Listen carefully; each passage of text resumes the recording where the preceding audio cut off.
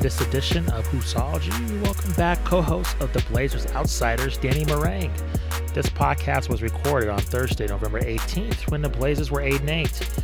Danny breaks down the Neil Osage situation, why Damian Lillard struggled in the early part of the season, and what the team can do to overcome the challenges that the team faces. Get in touch with the show through Facebook and Twitter. Leave us a review on iTunes and email us at hoopsologypod@gmail.com. We are a proud member of the OTG Basketball Network. And now, Danny Marang. He is the co-host of the Blazers Outsiders. We have the pleasure in welcoming him back, Danny Marang, back onto Hoopsology. How's it going, Danny? Not too bad, man. It's, a lot going on in the world, a lot going on with the Blazers. It's a little hard to figure out which one's a little funkier, but thanks for having me back, man. Yeah, no problem. And I want to chop it up with you about the Trailblazers recent game with the Bulls. That's my team making a huge comeback. They had to feel good. I mean, the Bulls were playing great, and then they kind of fell apart. But, facing some adversity, making a comeback. I'm actually recording this podcast for 500. What do you make of the Trailblazers so far? I know they're kind of being maligned in the beginning of the season in terms of what's going to happen with this team from an on-court perspective. But now they're 500. It seems to be, is there room for optimism at this point? Or are there a lot of weaknesses that you're like, oh man, just like still a long way to go?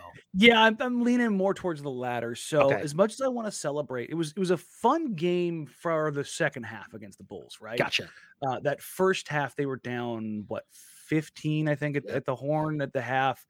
Realistically, if not for some timely free throw shooting, getting to the line, Norman Powell putting on a clinic in the first half, there's a good chance they're down 25, 30 points. It was rough. CJ McCollum had maybe his worst professional performance as a starter.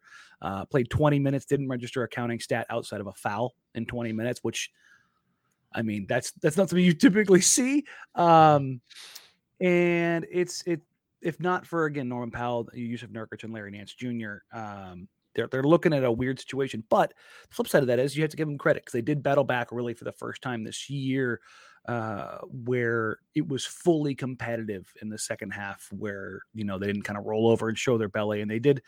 I think they built on something they did against the Raptors. But as I look back at almost all of their wins, really, the Lakers were shorthanded. The Bulls were shorthanded. The Suns were 3 games in 4 nights last night. The Bulls were 3 games in 4 nights in their fourth of a 5-game road trip. Right.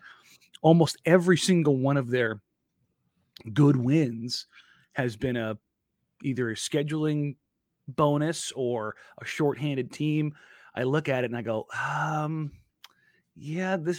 don't like digging into this because the more I dig into it, the more I'm like, this doesn't look great. But that's an NBA season. Nothing's ever perfect. So you've got to take some ugly wins along the way. I'm just hoping that there's a pretty win along the way where you can go, okay, there's something you can kind of look at and go, you got some guys on track. You figured some things out. Let's build from here. But with everything looming around with the O'Shea investigation, there's that kind of cloud that I think taints everything until something happens in that regard. Well, you mentioned the O'Shea investigation, so let's begin there. Can you kind of walk us through kind of how we got to this point in this investigation? To casual NBA fans, it kind of came out of nowhere. But my partner, who she's out sick, wanted to also ask, is there any kind of a way to have O'Shea keep his job? What is kind of the point of keeping him around? It seems like he's a lame duck person at this point. What is kind of the holdup against getting rid of this guy at this point and moving on? Because it is a black cloud in this team. Yeah, and that's the thing is, this isn't new in the sense of, and not necessarily just Neil and the investigation, but the organization. The end of last season, the unceremonious exit in the playoffs to a shorthanded Nuggets team. Terry Stotts was removed as head coach. Neil O'Shea kind of throws him under the bus, and we got that national headline of, it wasn't a product of the roster, which it was a product of the roster. Yusuf Nurkic kind of says, he was being held back by Terry Stotts, and Damian Lillard has some cryptic tweets about some Nipsey Hussle lyrics about, commitment to the grind, that kind of thing. Then you've got the Chauncey Billups coaching search. You have Neil opening his mouth and inserting his foot into it multiple times throughout the summer. There's the Chris Haynes articles. All of this stuff is building. Dame's addressing stuff in the media in Japan, the Olympics. And it's just it just didn't stop. It did that train of negative momentum never really slowed down. You have Chris McGowan resign officially, what was it, the 11th, but it took place on the 1st within the company. Chris McGowan was the president on the business side of the operations. And in some reporting from Jason Quick here of The Athletic, he basically highlights that part of the reasoning, or what sounds like a large portion of the reasoning, was that the messaging from the organization was getting tainted because Neil couldn't get through a press conference without inserting his foot into his mouth. If you're a president of a basketball team or any sports team, and you've got somebody who is consistently making you look bad in a national level, that impacts things on a sponsorship side. That impacts things on a business relationship side of things. That's just something you have to deal with, and it's an unnecessary burden. And Chris kind of asked that somebody else be put in that place. Somebody else be the voice. Somebody else be the face of this organization. And he was rebuffed a few times, so he steps down. And that happens in the midst of the Olshey investigation. Just because, again, this is painting this entire picture of, well, a disarray. And I think that's you say, is it from the top to the bottom, really, since Paul Allen's passing, and Jody Allen came in, his sister, and the Paul Allen Trust, that you can do an entire episode on just how the team's organized based off that. But long story short, she didn't have anything to do with the team. He passed. Now she has everything to do with the team. And in those situations, they typically don't go well. You had maybe the best owner in sports in Paul Allen going to an owner in Jody who isn't, to put it lightly.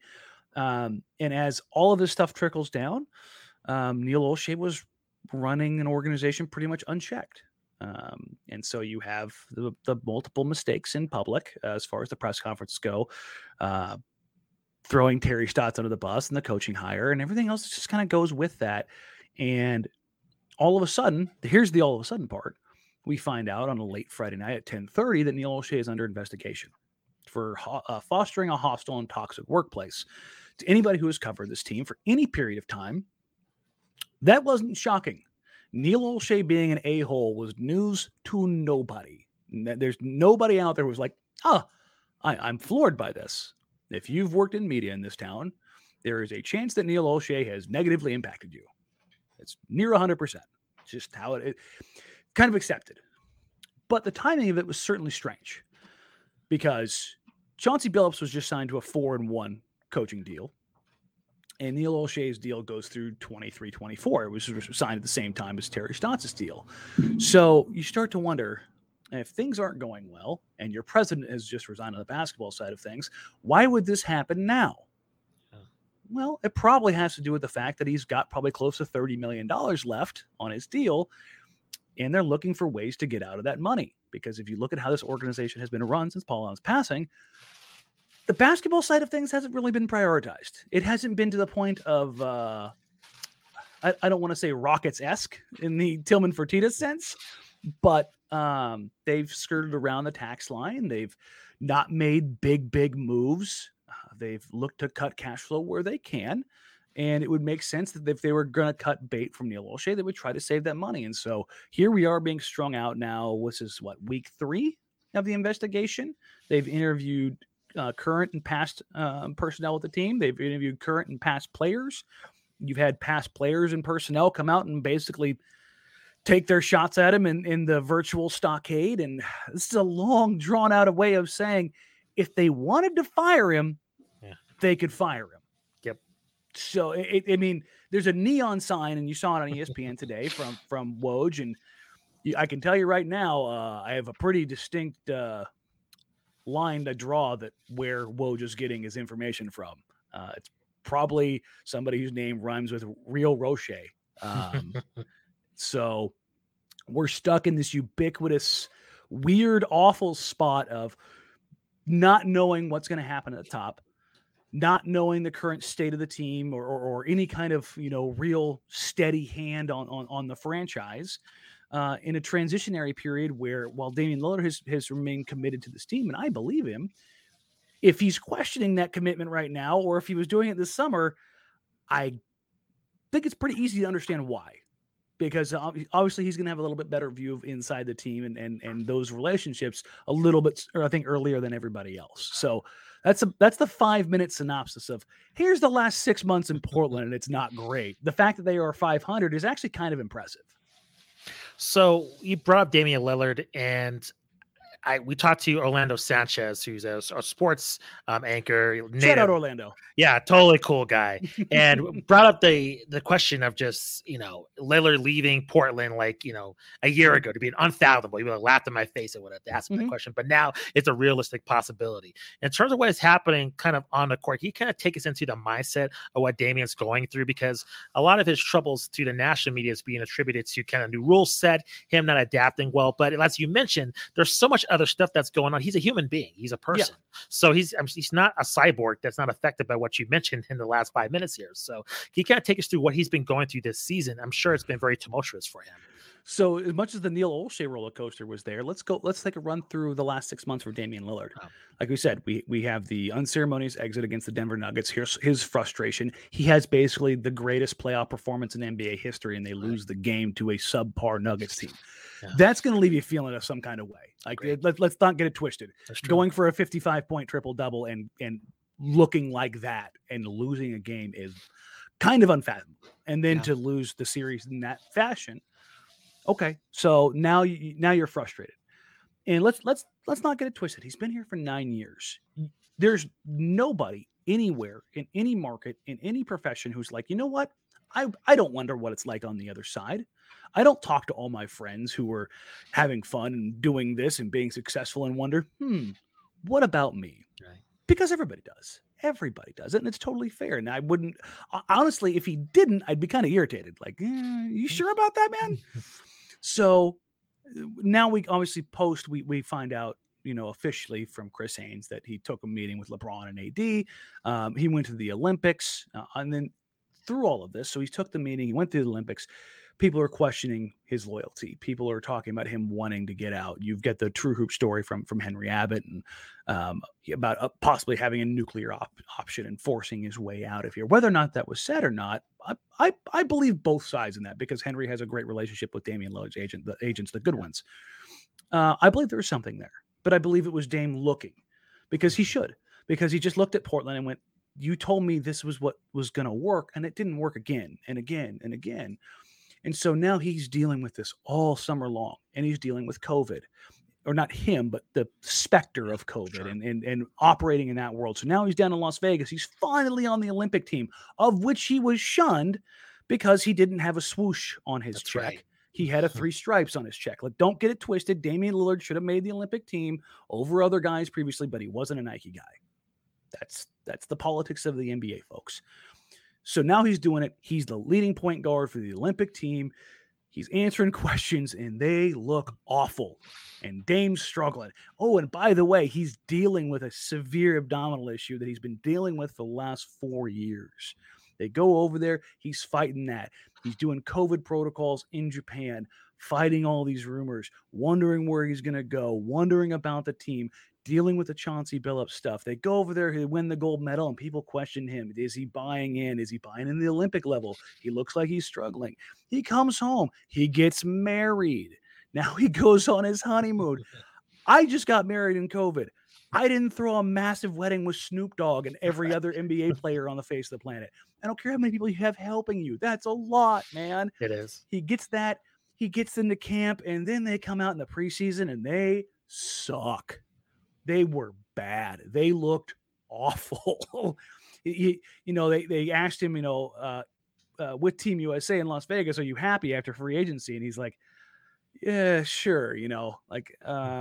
Haven't really looked that much at the roster. Like, you haven't looked much at the roster, really? Like, it was a very political answer of way of saying, yeah, they didn't do a damn thing.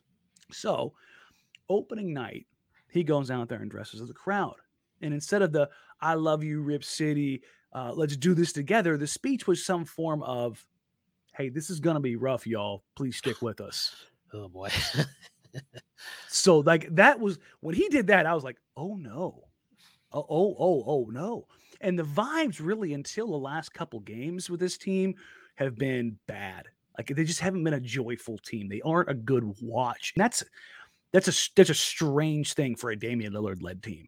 And he's been struggling. And he's been dealing with the ab thing. And he fought oh, I'm fine. And then it was like, yeah, no, I'm dealing with the abs. Like, yeah, no kidding, dude. You got rim checked on multiple dunk attempts. You're one of the most explosive guards in the league, and you couldn't clear Andre Drummond. Yeah. So all of this, again, this is a long, drawn out way of saying it has been a lot in Portland over the last 6 months. Do I think that he would consider leaving this organization? Yes. Do I think he has considered leaving it? Yes. Do I think it's ever going to happen this season? No.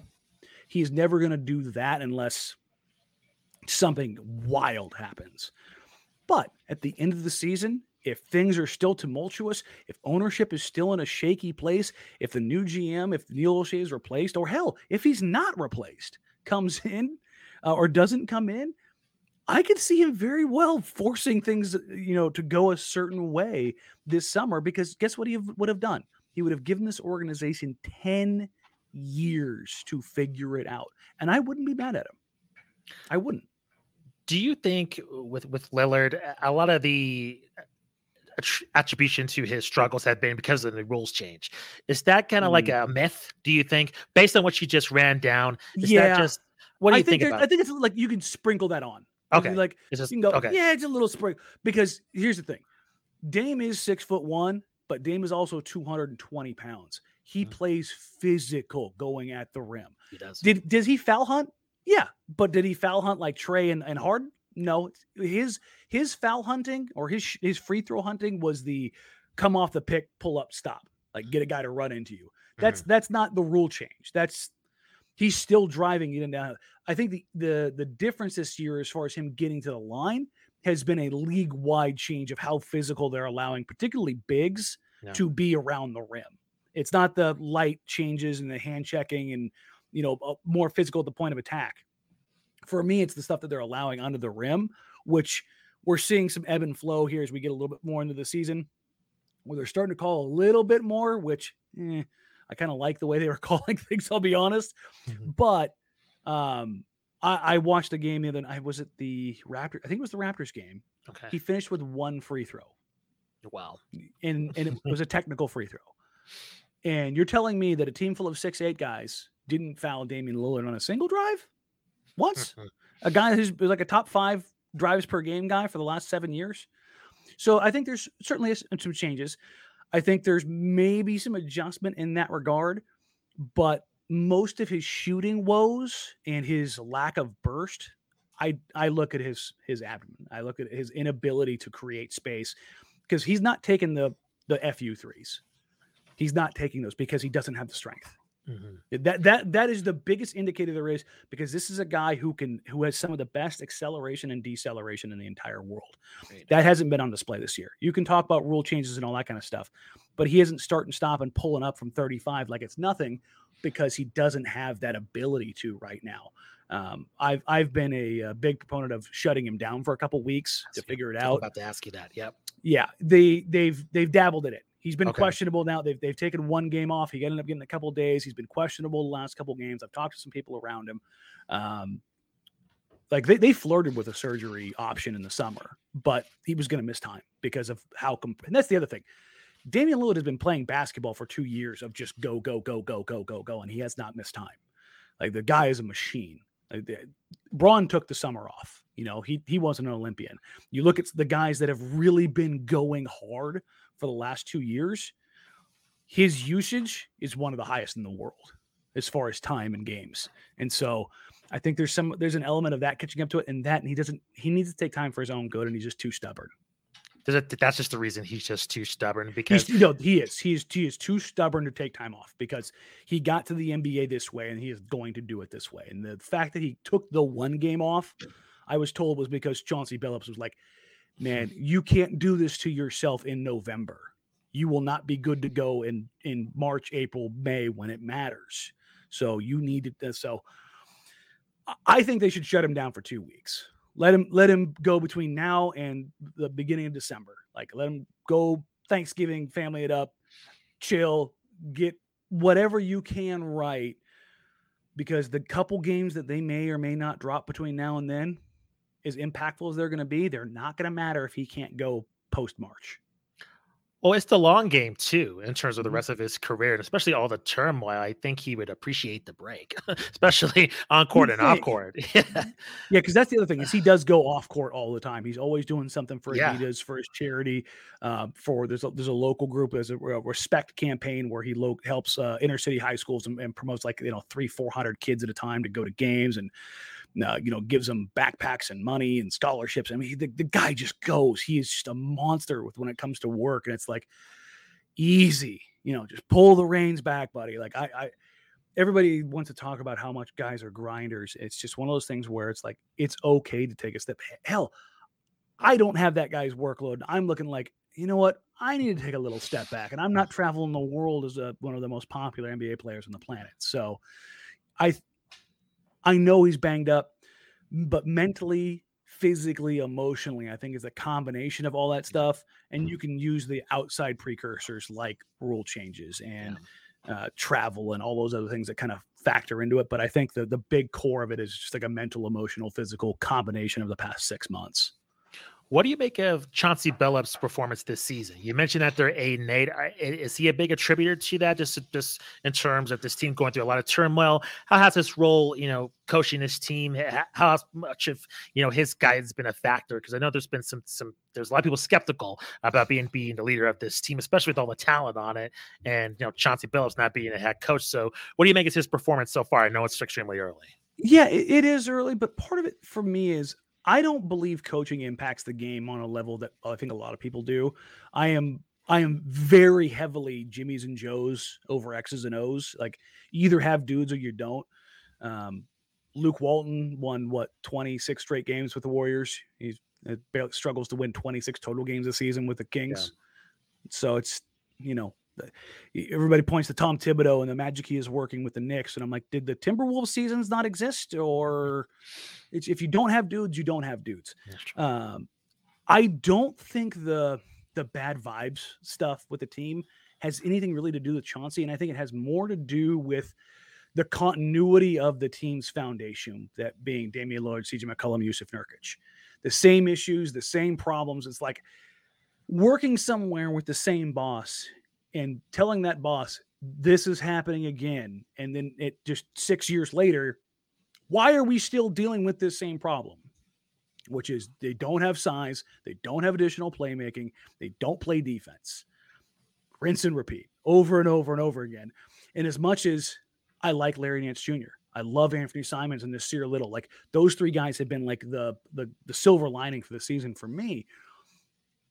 Guys are just tired of the same old, same old. And I think whether it's Terry Stotts, whether it's Chauncey Billups, whether it's Greg Popovich, it wasn't going to matter. Yeah. Change needed to come from the personnel side. Then you can maybe for the most part, I think Chauncey has hit the right notes as far as substitution patterns, saying the right things in the media. He's talked a lot about accountability. He's yanked some guys and as far as like their minutes, Yusuf Nurkic kind of threw a little bit of a hissy fit, and he had his minutes kind of shut down a little bit. Robert Covington started off pretty bad, and it looks like there's a strong possibility that he gets replaced in the starting lineup by Larry Nance Jr. So I think for the most part, he's kind of managed the minutes stuff well, which, that's what coaches do. I think that's the most impactful thing, is they decide who plays with who when.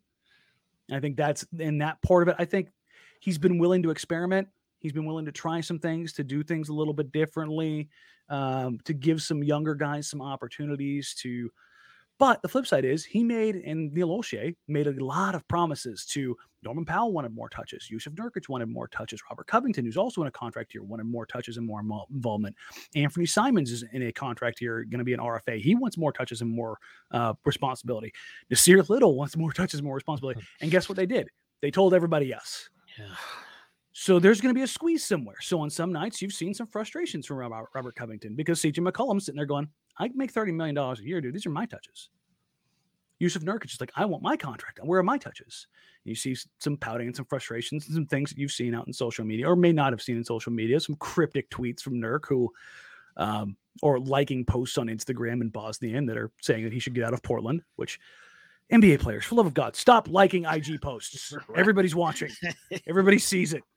So you've got these promises that are made, and when you've got that many promises, something's got to give. And everybody's like, oh, it's easy to just say no. It's like anybody who's ever actually been around the NBA, politicking and all that kind of stuff, you make promises that you don't keep. Teams and organizations and agents, you start getting a reputation, and then you got guys who don't want to go somewhere because you don't honor the things you say you're going to do. And as much as winning ultimately comes down to defining everything, that's not always the case in the NBA. Taking care of guys the right way. Perfect example, DeAndre Ayton, a guy who sacrificed for the team and had his stats suffer, and the Suns make the finals, and then he's being told, yeah, we'll take care of you. Well, come contract time, they didn't take care of him. Nope.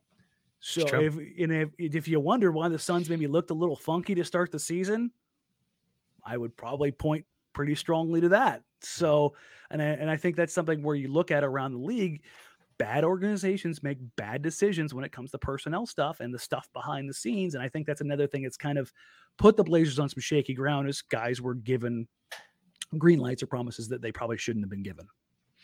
Is it frustrating for you, Danny? This must be like, you must be like just pulling your hair out just in terms of the last few years, in terms of this, the way the league has been, how like it's wide open for anybody to win the championship. And yet this Portland, just can't put it together, because I'm tempted like every year just to be like, man, the Trailblazers are just going to figure it out. It's just with Damian Lillard, because I think he's just so awesome.